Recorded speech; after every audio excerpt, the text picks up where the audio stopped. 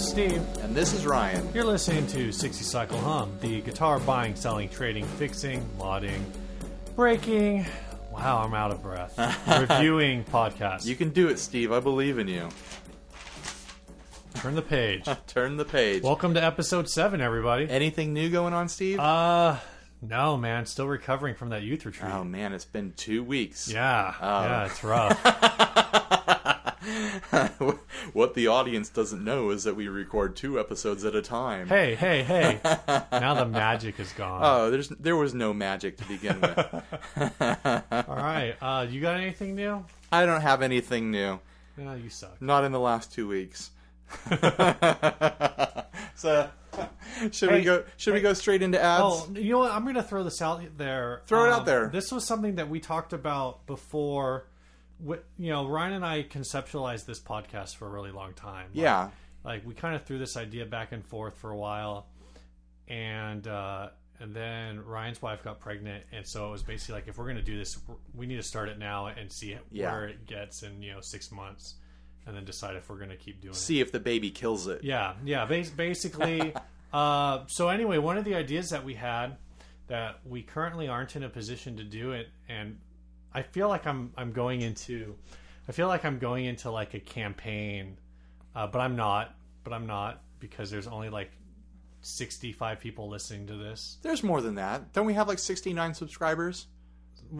69, 65? 69, dude. Wild stallions. All right. So anyway, this idea that we had though that we really want to do at some point, and I just think it would be rad, is to put up a Craigslist ad that says, "I have $300. What do you want to sell me?" Oh yeah. Or like, "I have some amount of money. What do you want to sell me?"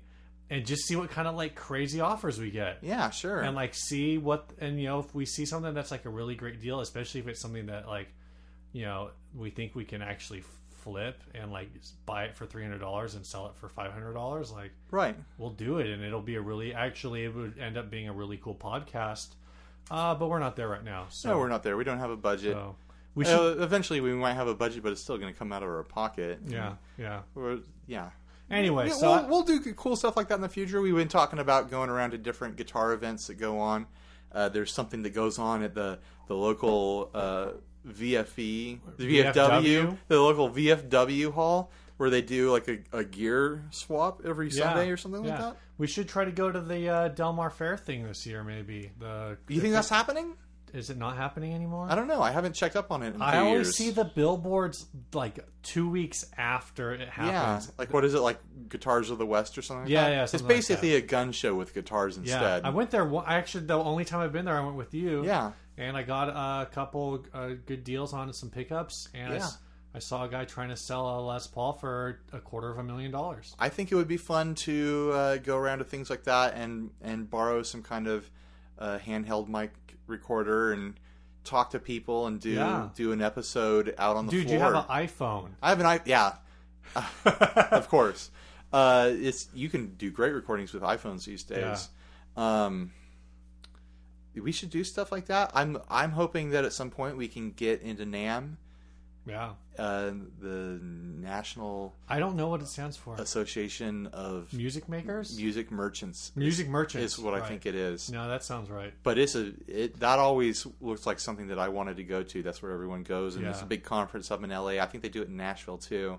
But we would go to... I think the winter one, the summer one, I think is in Nashville. Yeah, the winter one is in LA, and it would be fun for us to go up there and hang out and talk to people. We know people who go to it. Yeah. We've kind of gone on a little tear here. That's Let's dive straight into ads. Woo! Are you ready for us to go into ads, producer Gary? Gary! He's shrugging, and I don't think he's paying attention. Thanks, Gary. First ad. Harmony Vintage electric guitar. Not vintage.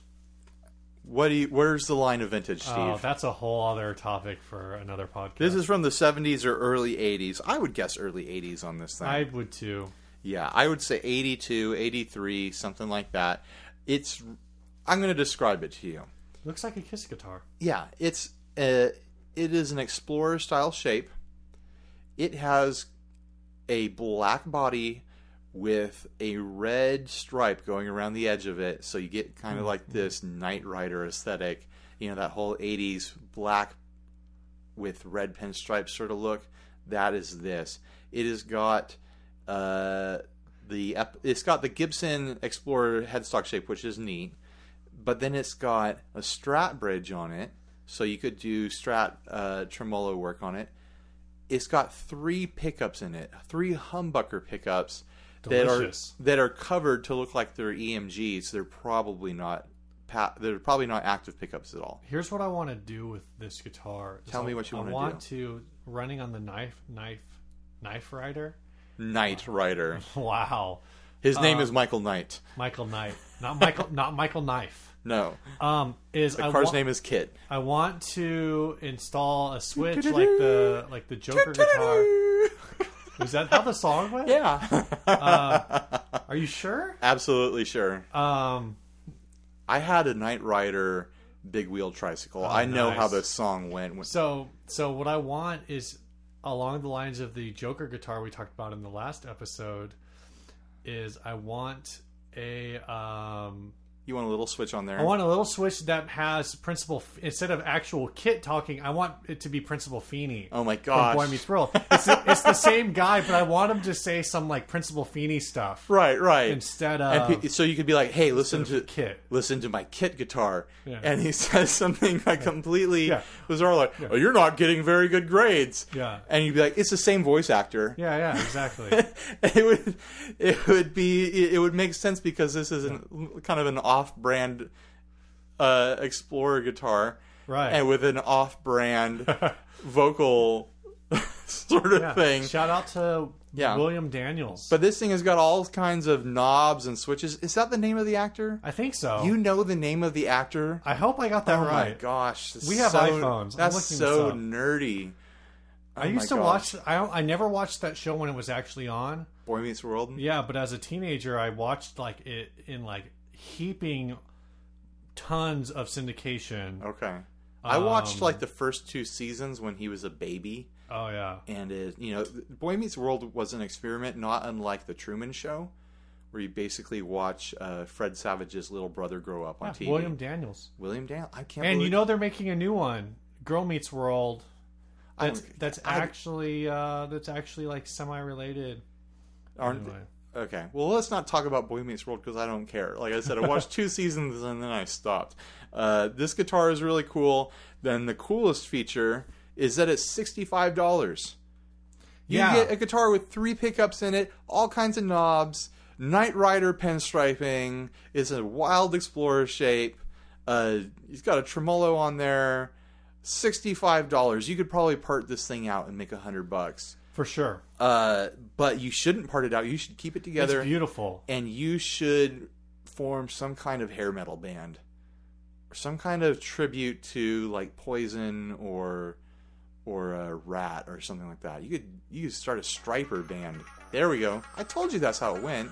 I'll go listen back to the recording. I'm probably way off.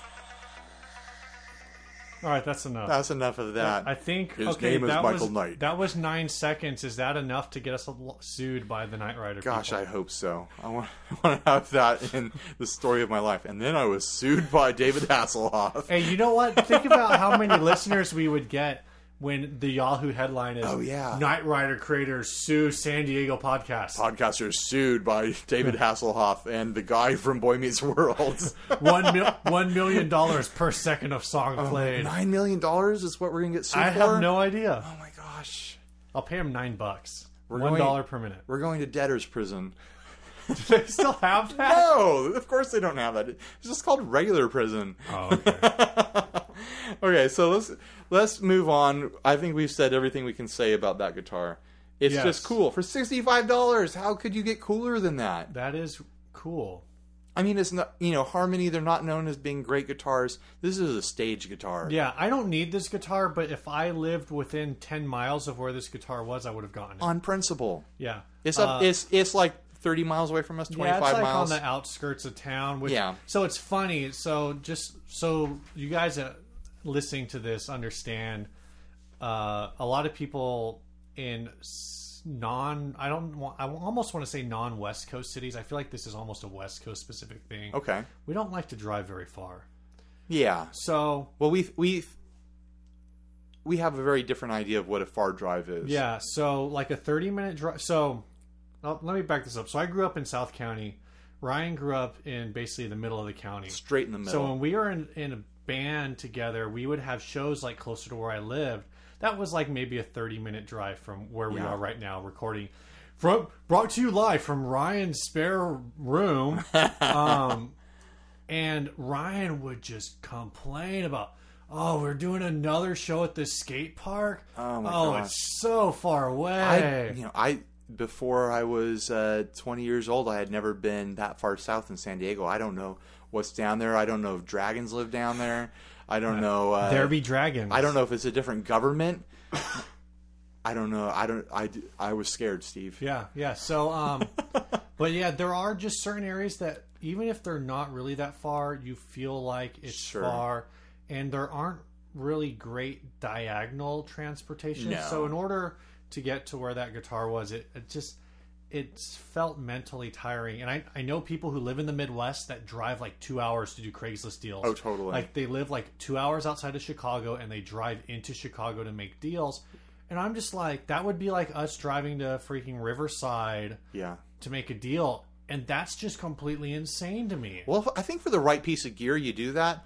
But in the price points that we do things on Craigslist, that doesn't make any sense. We're buying stuff that's in the couple $100s, and we would save our time and spend some more money and just eBay something. If we were going to drive that far. I did one time drive all the way up to Orange County, which is about an hour and 15 minutes away from me. But that was for a very specific sort of thing that turned out pretty good. Let's talk about another ad. Yes. So there's a trend that happens sometimes where certain pedals from certain manufacturers, when they get old, they start to become very valuable in people's eyes. Like the Klon. We talked about that last episode. There's a pedal from Boss that has been doing that lately. I think in the last 2 years I've been seeing people... Oh, it's been doing it for a while. You've just been... I haven't been paying attention. Been delay... I'm delay ignorant. When did you get your first delay? Well, I've always had some kind of delay around, but I've never been a heavy delay user. So the DM2. So we're talking about the Boss DM2. It's an analog delay. It's from the 80s, early 80s, like 81. Like the Boss year of my birth. Analog delay deal. Right. And people get really excited about these, and they're going in the 300s right now. Yes. It's not unusual to see one in the 300s, but there's one in San Diego, in Chula Vista, actually, Steve's hometown. Yep. And it's going for $250, which would be a great deal, but there's a problem with this pedal, Steve. What is it? This pedal is vulgar. Ooh. Oh, this pedal has dirty words scratched into it, and I think I don't know who is buying these, but I know that it's popular in the praise and worship set. Yeah. I don't know if anyone who plays on a church would feel comfortable paying $250 for a pedal. What does it say? No matter how valuable it is. Steve, I'm not the swearing type. I say some. I am. I say plenty of dirty things. There's a couple words that are off limits to me. So if you want to say them, I'll let you say them. So I'm not going to say this, but let's just say that one of the words starts with an F. It ends with an ucking. And ends with an ucking. One of the words is something that Sean Connery used to describe. I just read the other words. So it's effing horse slut. Yeah. Not horse. Whore. Whore. I mean, someone really had it out for this pedal. Yes. Like, they had some strong emotions when they were playing this pedal, and they were inspired to scratch out a bunch of letters in a combination that are offensive. Let's count the letters. 2, 4, 6, 8, 10, 12... 14 letters. They committed 14 letters scratched in with probably with a key or a knife or something into this pedal. They wanted to make a statement. They probably didn't know that it was going to be worth anything someday. You know what I really want this to be about? Does it say why it says that on there? Is there anything in the description? Here, I'll just read the description. For sale, DM2, perfect working condition. Only issue is that it has some profanity on the chassis, as you can see on the picture. This pedal has the particularly... This is worded weird. This pedal has the 2 labels on the back. The black and the green you can see in the picture too. Neither affects the sound or functionality of the pedal. So he's saying that it has certain markings that make it valuable. I don't even know if the labels matter. I think with the DM2, it's all about the chip. Yeah, it's about a certain chip. And the difference in the chips is like $100 on eBay, and there's a lot of discussion about whether or not you can even hear the difference between the chips. Sure. Well, that's always going to be the debate with anything. That being said, what I really want this to be is a situation where a guitar player of some sort basically has a girlfriend. Okay. And he cheats on her, and Sure. she goes all Carrie Underwood before he cheats up in this. She knows that he's got this pedal that he won't stop talking about. Yeah, and he got this pedal. It's worth so much money. I want to see the rest of this guy's gear. I really want over the next few weeks like a whole series of engraved vulgarity instruments to show up on Craigslist. Yeah. She knows that he doesn't care about his car. It's that pedal on his pedal board. That's the thing he can't stop talking about. And he's a bad dude, and she's looking to prove it and take a stab at him. Yeah, it's just weird. And what it probably really is it's some kid who was in a punk band with a delay to make weird, crazy sounds or whatever, and just had no idea what he had.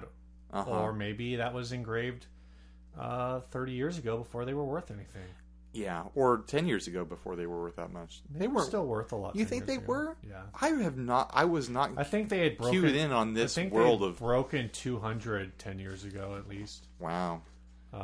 Anyway, so how much this guy is asking? He's asking $250. I don't know what this actually does to the value. I've been seeing this ad for a week or two. Yeah, it keeps popping up.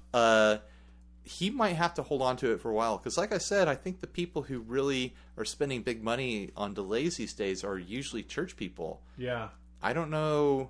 I know people who are not church people who are musicians, and they're not spending that kind of money on delays. The whole church music pedal collection world is interesting because you have a lot of hobbyists. That basically hobbyists. Well, they only play at church. That only play at church, and so they have like a full-time regular job. Or they have a full-time regular job where they can afford to like just invest in a hobby, just like a car guy would like buy a bunch of chrome crap for his car because whatever. Or they're worship leaders who just write it off on their taxes. Yeah, a lot of churches have budgets and stuff for stuff like this. Yeah, so well, not stuff like this, not stuff with obscenity scratched into it. So this is a whole other topic that comes up every once in a while. For example, Zvex has a pedal called the Super Hard-On. And a lot of people are uncomfortable with the idea of a pedal called the Super Hard-On, which is a reference supposedly to genitalia. Yeah. What about having that on a pedal board? Sure. What about the Dunlop pedals Way Huge series? The Way Huge stuff. They've got the Swollen Pickle. The Swollen Pickle, the Aquapus. Aquapus and Superpus. Yeah. There's a company that makes a power supply. Is this for pedals. The Kiox, or is this a different one? It's called Pussy Power. Oh. And it's got quite a picture on it. There's I don't think I've seen this. Look it up or don't look it up. Well, I know there's a pedal they're supposed to be pretty good. There's an amp company that sells like a $1,400 amp or something that's called like MFing something like the Mother Effer amp or something. Right. I don't remember. There's a running thing in guitar manufacturing culture of pedals and equipment that have scandalous names. Yeah, it's bizarre to me. But the one that's always sticks out in my mind is the Wancaster. That's to me is the ultimate. There's only one of those. There's two. There's two. The guy made a second one. He made the Wingcaster 2, and the balls hang a little lower. Gosh. A guy, is that because it came like it was a little older guitar? No, I think he just had more wood to work with. Oh. Rim shot. A guy, I can't remember if he's either a woodworker or a luthier or some combination of the two. Years and years ago, I first saw this back when I was a teenager on the early days of the internet. He took a Stratocaster and he carved the body to basically look like the scrote, and he added some wood to the headstock of a guitar and made it look like the head of a wiener, basically. Yeah.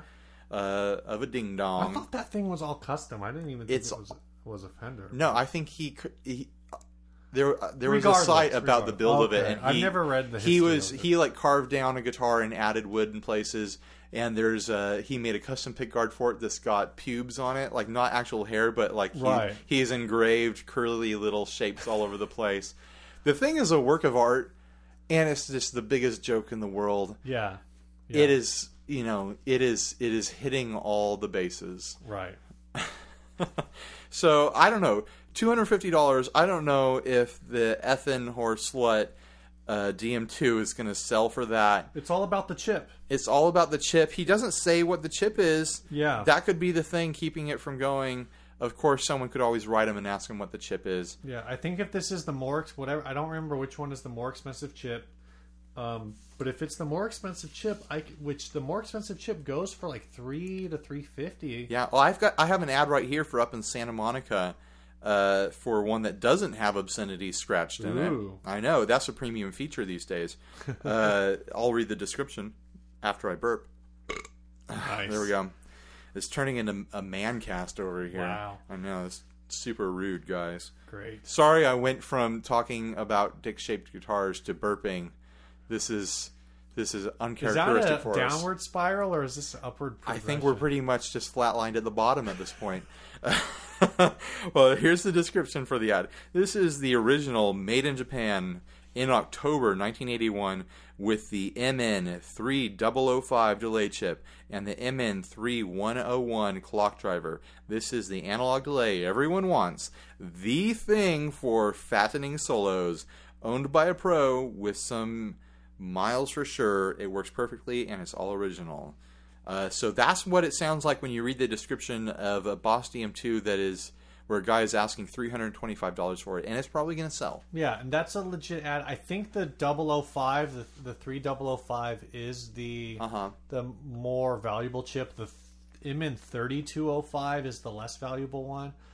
And like I said, like it's one of those things where there's questions about whether or not there's actually any difference. Right, if it matters at all. And apparently there was like some kind of transitional period where, I don't know, the DM2 is, I mean, it's one of those things where when I was more interested in them, when they were cheaper, I didn't have the money for them, and now that they're more expensive, I still don't have the money for them. Of course not.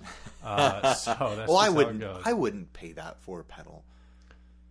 I might for the right, like, I've been really interested in like harmonic stuff. So like something like the Pog, sure, is kind of interesting. Or for like a super specialized pedal. Yeah. I mean, there's pedals out there that I'm sure can get really close to that. You can have someone build. Oh yeah, build you can something similar the to DM2. that. There's probably if I was really serious about trying to do a DM2, I'd probably look at Mad Bean and build my own. Yeah, totally. But I'm not.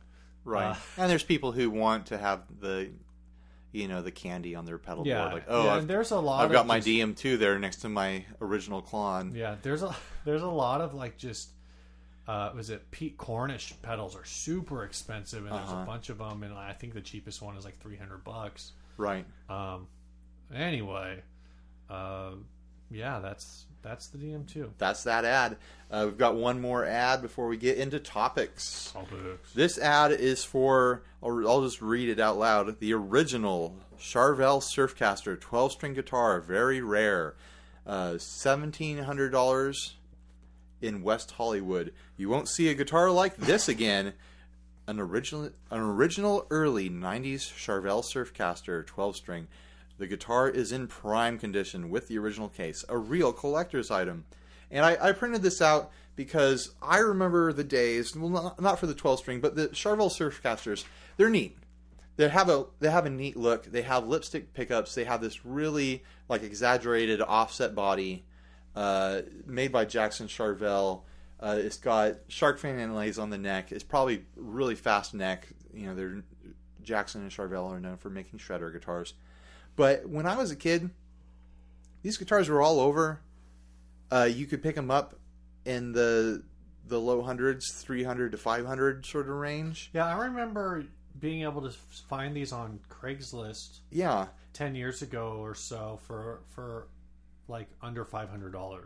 Yeah, and something about in the last couple of years, all of a sudden they've become collector's items, and it's kind of mystifies me because I've played a few of them. They didn't play that great. Really? I was not impressed by them. I'm, with the name like a Surfcaster, I'm in a surf band. I've always been into instrumental surf rock. You think that these would resonate with me. To me, they always felt really like uncomfortable. Huh. And the lipstick pickups actually don't really work that well for surf rock. Right. Depending on what you're doing, you need something with more of a mid hump to it. Are you aware, did they reissue these at some point? There have been a couple attempts to in different incarnations. Okay. There's a company out there, I forget the name of them, that are making copies of them because apparently there's that much of a demand for them now. I guess. But it's so weird to me, this guitar that I don't think of as being that great, and it's going up in value like crazy fast. And I think it's just because of how it looks and maybe the amount of them that were made. Yeah, I don't know. 1750, so I did a little eBay backlogging on it. 1750's way over. It's over, but it's still, what's the norm? Maybe... It's still in the thousands. Yeah, I think the cheapest one I saw, I don't remember exactly, it was either $900 or $999. Right. But both of those are way more than I would expect. What was the mid that you were saying? I guess the mid was probably $1150 to $12. Yeah, that sounds like right to me. And that just, that seems crazy to me. It is, especially for, I mean, these aren't top of the line instruments in playability. I wonder if there's just some band out there that's hot that we don't listen to or that we don't know the gear of that's playing these. That's jacking the value up. Is this like the beginning of baby boomers starting to jack up the prices on things that they remember from their youth? Not baby boomers. I mean Gen Xers. Gen Xers. Yeah. I don't know because it's a 90s guitar. Because the whole Gen X thing is supposed to be like, materialism, whatever. Yeah, they don't care enough to buy collectible stuff. Yeah, so I don't know. It's weird. I don't understand this. Maybe someone can write in and tell us why they love these things and why they would pay so much for them. It's neat that this one is a 12-string. I mean, I think 12 strings and lipstick pickups go really cool together. Yeah, it's kind of it's got a and they have a semi hollow body with a chamber in it. Mm-hmm. So they're going to be jangly and they're going to have like a kind of a vintagey sound, but they just don't play that great to me. Right. Now the guitar that I've always been interested in that's kind of along the similar lines is the Ibanez Tallman. The Tallmans are cool. The original Tallmans with the lipstick pickups and with the big lower horn. Yeah, not the like weird acoustic things they made later. But they had either like I think it was like 2 lipsticks and a humbucker a lot of the time. No, I think they were HSH. So was it? Well, there's a lot of different variations. Yeah, they made a few different ones. I just always thought they looked really classy. And it was interesting to see Ibanez make something or put something out that had like just a very classic look. And they were kind of an original look. There's certain elements of them that hint at other guitars, but for the most part, it's an original guitar. The original headstock shape that doesn't look like a Fender or Gibson. It's distinctly Ibanez.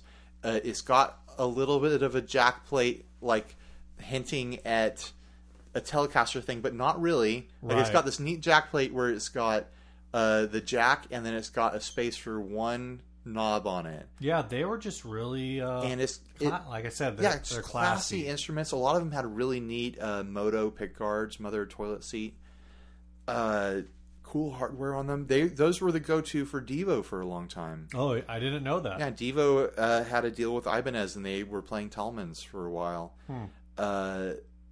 If you can get one of the older ones, they're really cool. I watched one on Craigslist years and years ago that was this ivory white with white moto and all gold hardware, and I should have picked that thing up. I kick myself every now and then for not picking it up. So I'm looking at pictures of them, and the one that I actually wanted was the one without the exaggerated lower horn. Oh, you like the other one? With the 3 lipstick pickups. Oh, okay. That was the one that I wanted. I like the one with the lower horn. But I could go either way. I mean, both of them have, like I said, they have this kind of classy, 60s. It's Ibanez doing something Fendery without doing a super Strat. Right.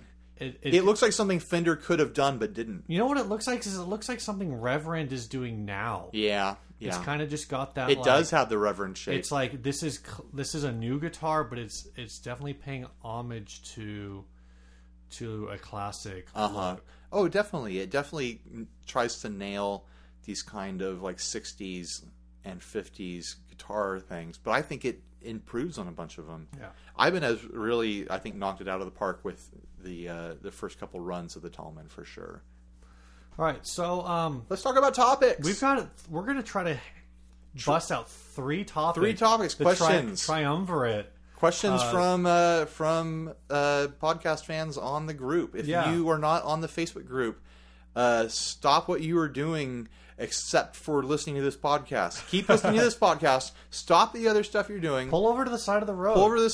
Pull up the Facebook group on your phone and ask to join it, and we will approve you within the minute. A lot of them are within the minute. Unless we're asleep.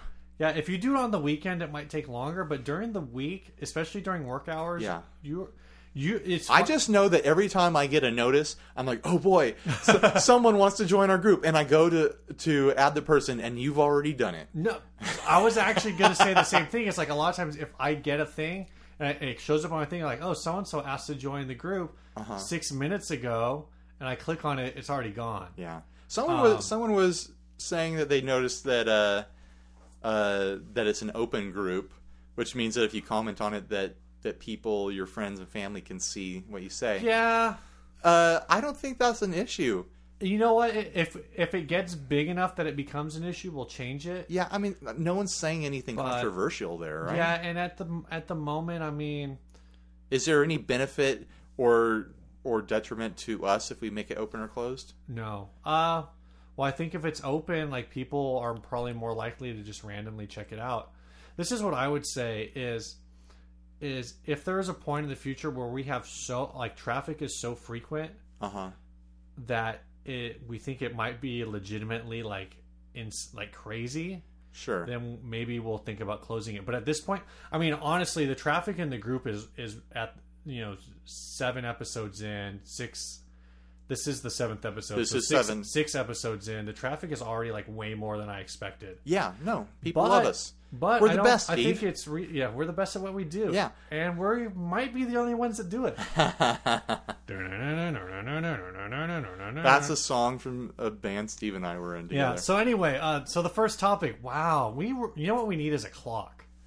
A clock where we can actually see a count, like a clock that they use for basketball games to see how many people are. No, to see how freaking long we've been talking. I have a clock right in front of me. Okay, well, I can't see it. 34 minutes and 20 seconds, right. Steve. Okay, that's here we go. How deep we are. Here we go. We're halfway through it. That's not a lot of time to cover 3 topics.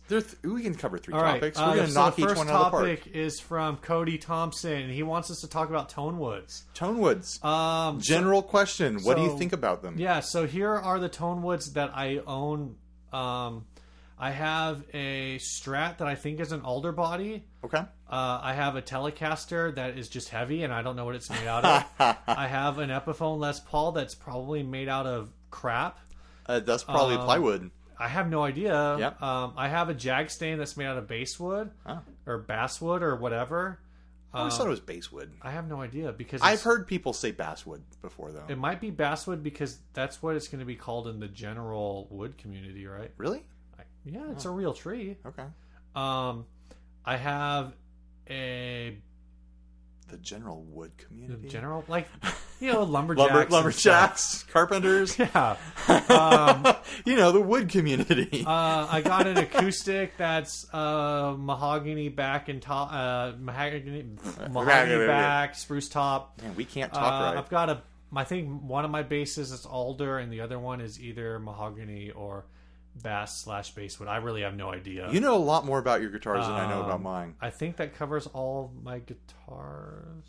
Let me see if I can even come close to what you just did. My Strat is a Mexican Strat, so it's probably made out of alder. I think they're alder or poplar. I've got a guitar that's red, that's no brand, that's made out of plywood. You can see the paint rubbing off on the side, and you can see the layers of wood. So that's mostly a few bits of wood and a lot of glue. The hammer, I have no idea. It's mahogany back, maple top. Probably. But who knows how thick the maple top is. That bass I have up there is probably made out of the cheapest stuff you can find. Probably like agathis. Or it might be basswood. I know that the Explorer I have is mahogany. Right. Oh yeah. I don't know what the Duosonic reissue is made out of. Yeah, probably poplar. My Telecaster has an American body on it, so what would that be made out of? Alder or ash, depending on. Sure. Probably alder. It doesn't matter what our stuff is made out of. What matters is what we think about tone woods. Right. No, that's true. Yeah. So here's what I'm going to say.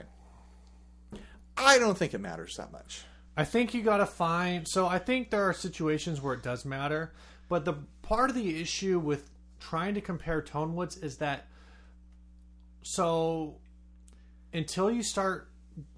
Until you have like a mahogany Strat, or there's some weird stuff that do make variation, or does make variations. Like sure. In the early '80s, they were making like walnut Strats. Yeah. And when they do weird stuff like that, it makes some difference. I've heard there are differences between like ash and alder for Strats, but so much of what makes a Strat or is single coil pickups, trem. Yeah. People try to say, the mahogany body and the maple cap give the Les Paul like its signature tone, and I think that might be true. Yeah. But my problem is that they try to say, the mahogany body and the maple cap is what gives a Les Paul a beefier tone than a Strat. I'm like, no, the fact that a Les Paul weighs 12 freaking pounds. Right, and it doesn't have a bunch of chambers in the body. It has humbuckers, and it has a hardtail. And it has a different scale. Yeah. Like, there's so many different things going on that it's hard to compare tone woods on, like, major market instruments. Yeah. Where you can compare it is acoustic guitars. There are legitimate differences.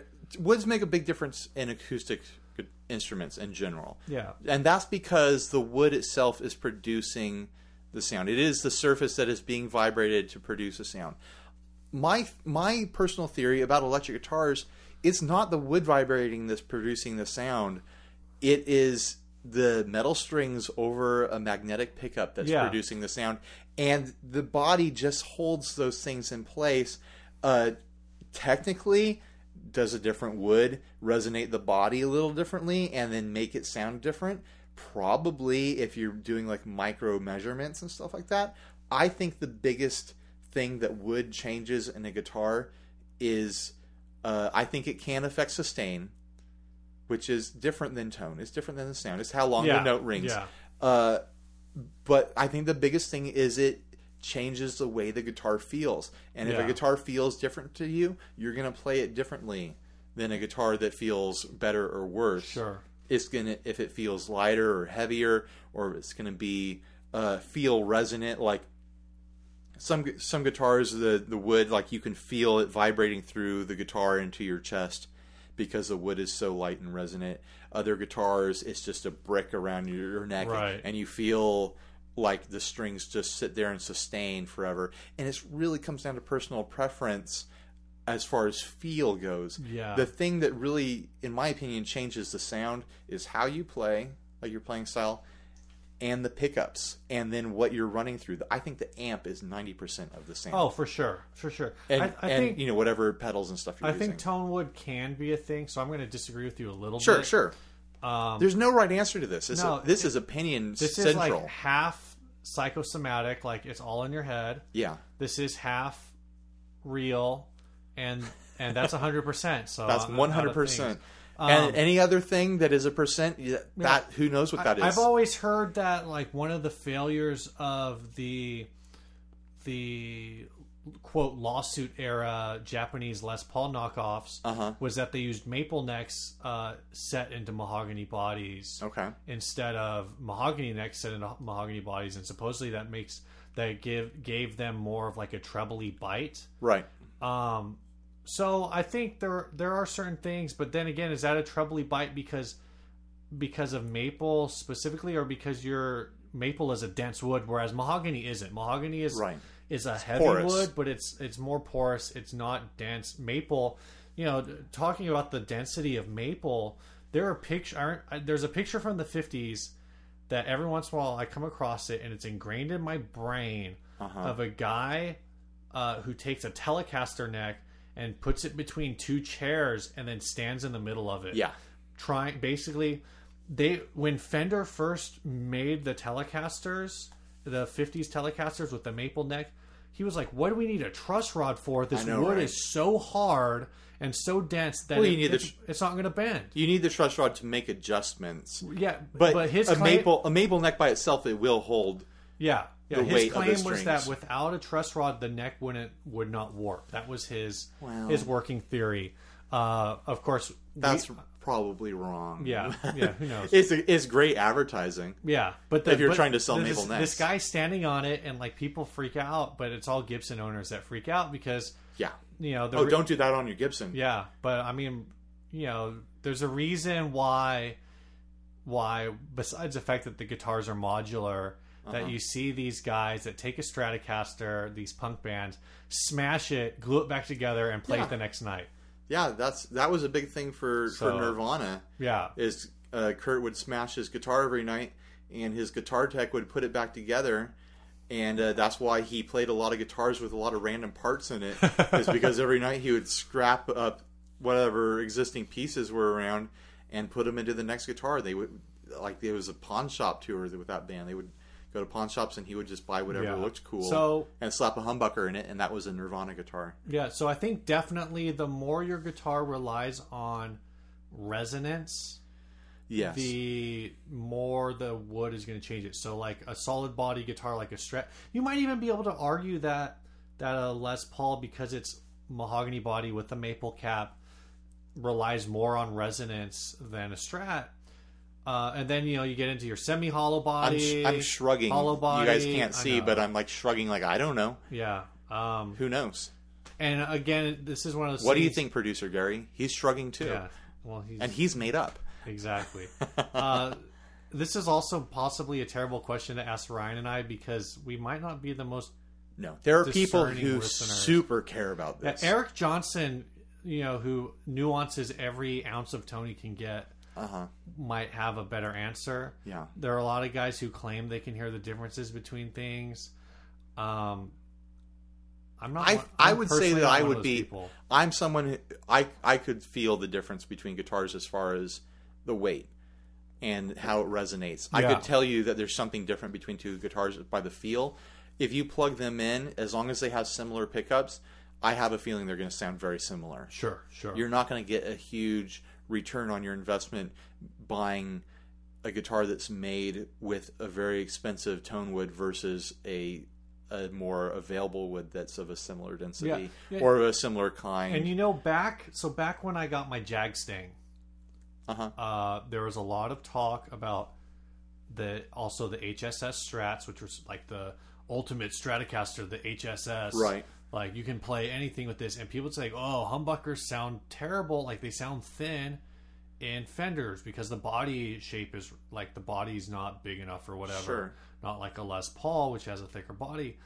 And I kind of experienced that a bit with the Jag Stang, where... The Jag Stang is such a weird guitar. It's a weird guitar, where I just thought the humbucker in this guitar doesn't sound good. Now, I'm not a big fan of the humbucker sound in general, but what I found was that at some point, like, I broke the mount.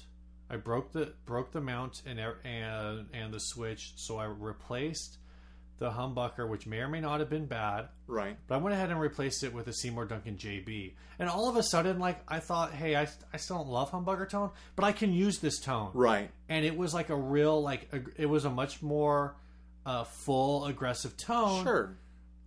I really think that the 90s and early 2000s, but mostly really 90s, like, Strats with humbuckers sound like crap, is because Fender was making crappy humbuckers. Yeah, because their pickups sounded bad. It wasn't because of the body of the guitar or the neck or anything like that. And everything I've heard about, like, the atomic humbuckers that they started making maybe around 2004 or so, is much more positive.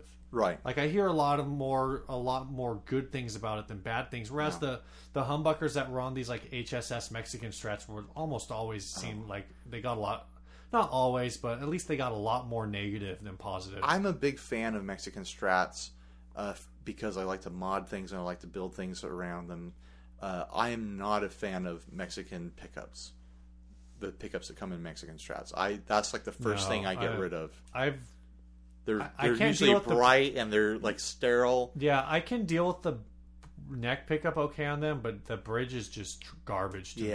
That's now, the first thing. Again, that's kind of a 90s thing, and they have new pickups in them now, and they might be better. All right, second topic. This one is from Richard Kyle Jones. Richard Kyle Jones wrote us. You can write us too. Yeah, and he wants to know what we think about Taylor electric guitars. It was a very open question. He was like, hey, what do you think about Taylor electric guitars? Do you think they should be doing this? And my immediate answer was nope. I've never played one. I've known some guys who, in the worship circuit, like the T5, which has like a lipstick pickup in the neck position and no pickup in the bridge. It's not even in the neck. It's almost like in the. It's actually in a pickup position that you would really like. Right. It's like not quite neck and not quite middle. It's kind of in this no man's land. Yeah. So it's got a single pickup and then it's got like an acoustic, like Pizio or something in the bridge, I think. And then they made a deluxe version that had like 2 lipstick pickups. Those are really popular in the worship circles for a while, but I don't really ever see them anymore. Yeah, you don't see a lot of people playing them. And here's where I come from. I'm an electric guitar player's guitar player sort of thing. Like, I don't play acoustic very often. When I play acoustic, I'm thinking about electric. I mean, don't tell my acoustic. That's just what I have to do.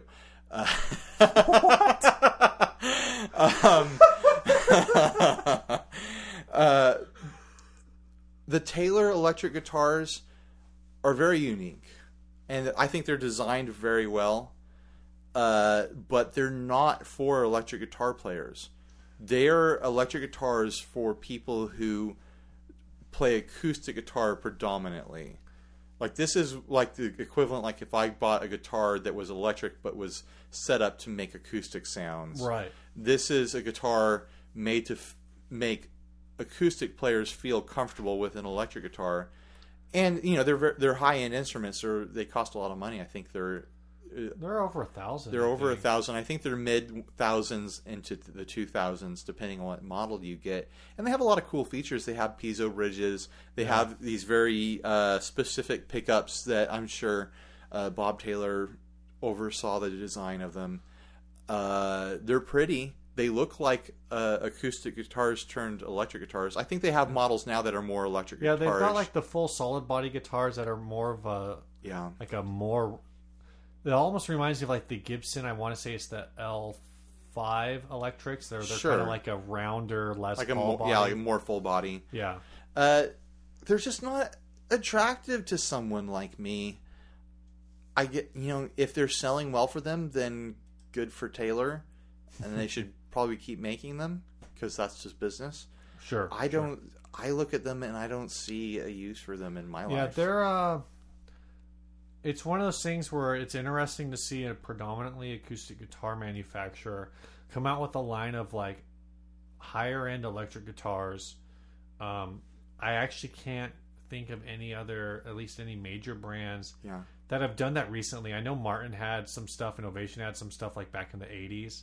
Yeah. But I think Martin did. I know Ovation did. Well, Gibson started doing it in the 1940s. Yeah. They've made acoustic instruments forever. Yeah. Gibson only made acoustic guitars from like 1894 to like to now, to like 1940, whenever they came out with the first ES models. They were around, I think, longer than that. I think they were around for over 100 years before they started making electrics. Really? I think so. I will have to look it up. Doesn't matter. Anyway, it doesn't matter. They've been around forever. Yeah, but they were hitting a market that wasn't, at least, I don't want to say the electric guitar market is saturated, but it's pretty darn close. Oh yeah. And so if Taylor's selling them, because some people just love Taylors and they want to have Taylor guitars. They're Taylor fanboys who will buy whatever they can afford from Taylor. And some people love Taylor acoustics, some people hate them. I've got a Taylor Big Baby that I bought for $200 because I'm a Craigslist master. I've got a Little Baby that I paid more for because I bought it as a gift, and it was. Hey, I bought mine as a gift too. Yeah, but there wasn't a Little Baby available for $200 for when I was looking for the gift, and there's an expiration date on birthdays. Oh yeah, I just bought mine for. I think I just bought mine for Melissa at random. I could be wrong. But I figured one of these days, there's a good chance I'm going to marry this person, so I'm going to get this guitar back anyway. Here's my general take on Taylor. I really like the way their guitars feel. Yeah, The whole thing with Taylor has always been that they make an acoustic guitar that feels and plays more like an electric guitar. Yeah. It feels more higher performance. It feels like a higher performance acoustic guitar. I always feel like their necks are really slim and really fast. Yeah, but a lot of their guitars that I've played, the tone is very bright, which is the plus for some people. I prefer an acoustic tone that's closer to like what a Martin does. Right. But I don't enjoy playing Martins because of their feel. So it's like I'm in this no man's land. I probably would like a Takamine or something like that. But I don't play acoustic that much, so who cares? Get a Larrivee. Yeah. I'm never going to spend that kind of money on an acoustic guitar. Oh, yeah. I was going to say you can get a Larrivee for like $900, but... like I said, I've got 2 acoustic guitars right now that I haven't played in years. Right. And they're both fine. Yeah. All right. I think this topic... roasted. Boom. All right. Last topic was sent from one of our actual people that we know in real life. Real life friend of real life Ryan and Steve. Also a new friend of the show. He just jumped on the group. Yeah. So this is... David Lee. Davey Lee. Nobody doesn't like Davey Lee. Yeah. Every time people say call him Davey, I just think of Davey and Goliath. From SNL. Right. The whole. Well, that was a spoof of a real show called Davey and Goliath. Oh, okay. Whatever. All right. Anyway, he wants us to talk about analog versus digital pedals. Yeah, it was kind of a general, wide question. He wants to know what we think about digital modeling versus analog, like Steve said. And I have experience with this. I've owned multiple digital units. My first pedal was a Zoom 2100, which was a cheap kind of multi-effects unit in the late 90s. I had a Pod XT for a long run that I was actually a big fan of. I sold that. I have a Line 6 M5 right now that I'm trying to sell because I realized I don't need it. But I also have a lot of analog pedals that aren't digital at all. That's kind of a given. Yeah, that's kind of the definition. Here's my short take on digital modeling. When you get a multi-effects unit, it's a Swiss Army knife. The vast majority of them. I realize that there's premium ones now, like the Axe FX and things like that are a lot closer to sounding legit, or like sounding like the real thing. But the vast majority of them, they're Swiss Army knives. You get 2 kinds of knives. You get a screwdriver. You get another screwdriver. You get tweezers. You get a corkscrew. You get a barely usable corkscrew. You get a compass that doesn't work either. You get a file. You get a saw blade in there. You get all sorts of stuff in there, but none of them are quite as good as if you just had that specific tool. But you get all of them, so you get to try them. And, who's to say that you're not going to find your signature sound in one of these things? Yeah. You could. I think the thing we need to be looking for in digital is the point where there's what's it called in science fiction? Oh, like Uncanny Valley? No, oh man, I can't find the word in my head. The singularity. When we hit the singularity for... What's the singularity? For digital modeling. What does this mean? It's when, in science fiction, I think it's when machines achieve AI. Oh, okay. I don't know. Artificial intelligence. For digital modeling, when the singularity is going to be when you can only make a tone with a digital modeler, right? And that becomes a tone that is sought after. Okay, yeah. No, I can definitely dig that, because right now the vast majority of what digital modelers do is they model things that exist outside of digital modeling. They model analog delays and they model different amps and overdrives and whatever you want. They do it all. Sure. That I think that digital modelers are great learning tools for people who want to explore new sounds and things that they don't have access to, or things that they don't want to spend a lot of money on. You want to know what all kinds of different delays are like. Get a pod. You're going to get to explore kinds of delays. Analog pedals are great. Analog pedals are the real deal. It's it's hard to argue with them outside of the price and the amount of space that they take up. I mean, you get a digital modeler, it's going to take up a certain amount of space on your board or your rig that could be filled by maybe 2 or 3 pedals. Right. Well, at the same time, there are a lot of like digital single pedals. There are now, like all of the Line 6 Tone Core stuff. And there's I keep looking down at your board, and you've got the DD3 on there. I've got a digital delay, and that's a difference in sound. A digital delay is going to be really clear, where an analog delay is going to sound like you're getting an echo in a cavern or something like that. And so for me, one, I'm not a modeling. So a digital delay is not what I would consider a modeler. Right. It's not. It's one function, and it's there are a lot of what people would consider analog components in there, but the component that does the repeats is digital. The actual timing and everything is done digitally. Right. On the other hand, like you've got the Fender FRV or the Boss FRV1, the Fender Reverb. That's a modeler. DSP. So my kind of take is so as far as digital multi-effects go, I can't get into them because I'm lazy. It takes some work. It takes some homework. I mean, I had just to put this in perspective to listeners, a really popular pedal for years, and it's gone up and down. I think it's maybe kind of down right now, but I know when I was like 5-10 years ago, one of the really big drives before this boutique craze was like in full bore like it is right now, was the Visual Sound Jekyll and Hyde. Yeah. I know a lot of guys who love this pedal, and I tried really hard and I found uses for it. Is it a modeler? It is not a modeler. It's an analog. Okay. It's a tube screamer on one side. It's a Marshall Governor or Shredmaster, one of those two on the other side. And so this is a dual analog pedal, but it's a 4-knob tube screamer with a switch with like a bass boost or something on it, or with I think a mid-hump switch, and then the distortion side was like 5 knobs.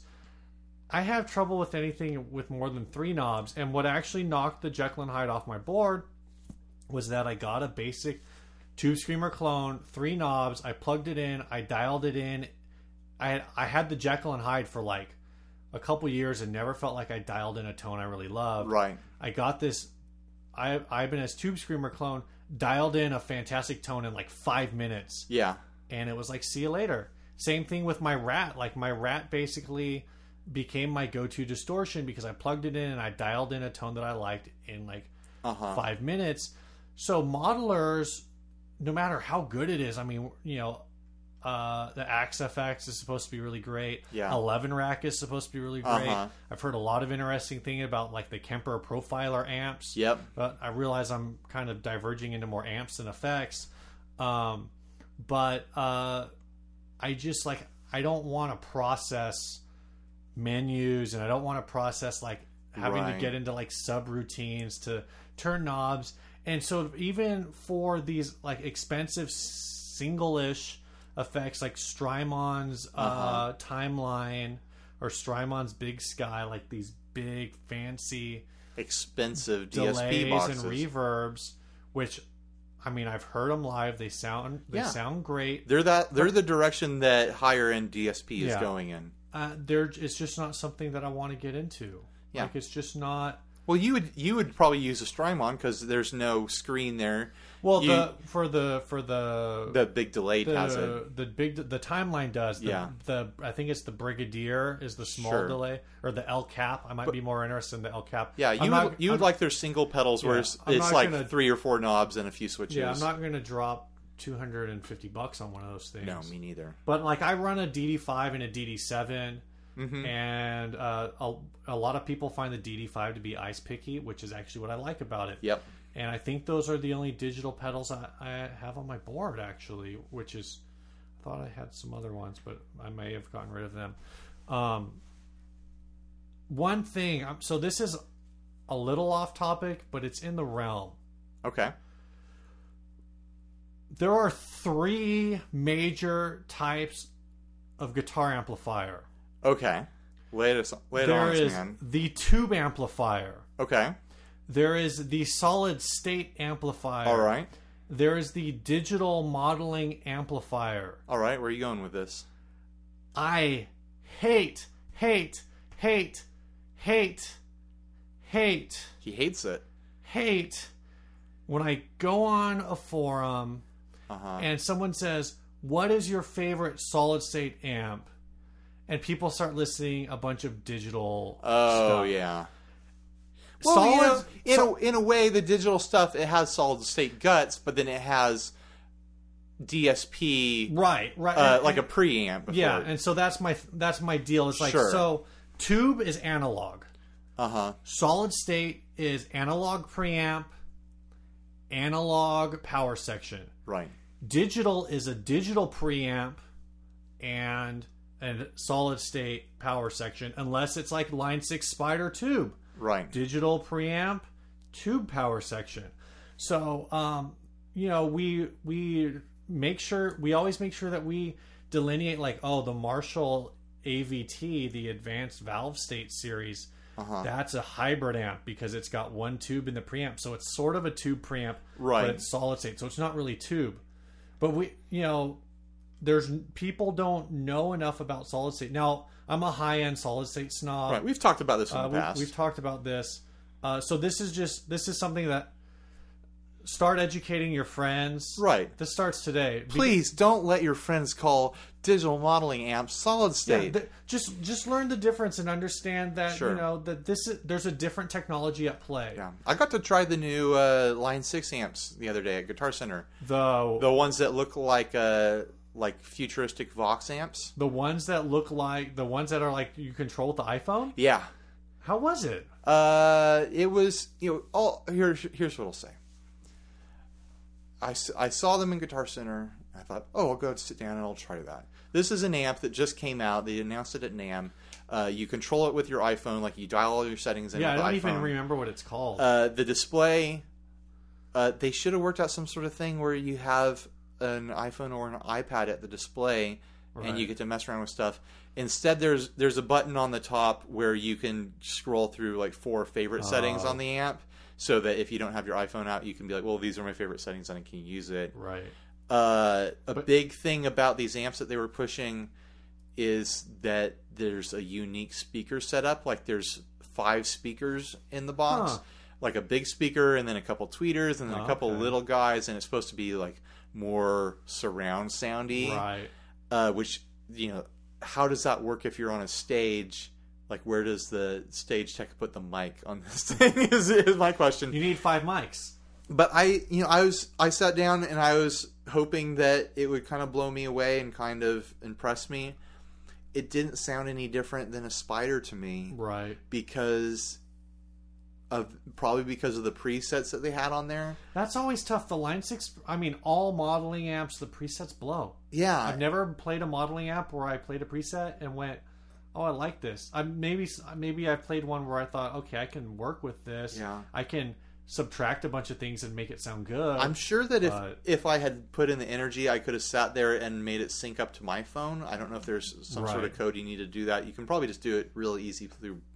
Well, you'd think they would make it so that not anyone can just sync up with the amp. Because then if you're playing a show, someone in the audience could be like, I'm going to sync with that amp. And I'm going to change their settings because I think I could fix their tone or ruin their tone. Yeah. Maybe once it has a Bluetooth link established, like it stays with that Bluetooth link. Sure. Well, there's probably a button on there you have to hold it at the same time when you sync it or something. Yeah. I could have figured that out and downloaded the app to mess around with it, but I'm not going to do that in Guitar Center. Yeah. If I'm going to be sold on one of these amps, it's going to be because someone I know has one and they show me all the cool stuff they do with it. And from what I can tell from these things, they're not meant to be gigged anyways. They seem like they're strictly home amps. Yeah, they're kind of weird, and I think for me, if I wanted to do something like this, I mean, they do look really classy. That's nice. Yeah. But what's the difference between that and just getting like a Jawbox and using your amp, whatever. Yeah. Amp sim, like download Amplitube or whatever onto your phone, and you're doing the same thing. Like you can probably achieve the same thing.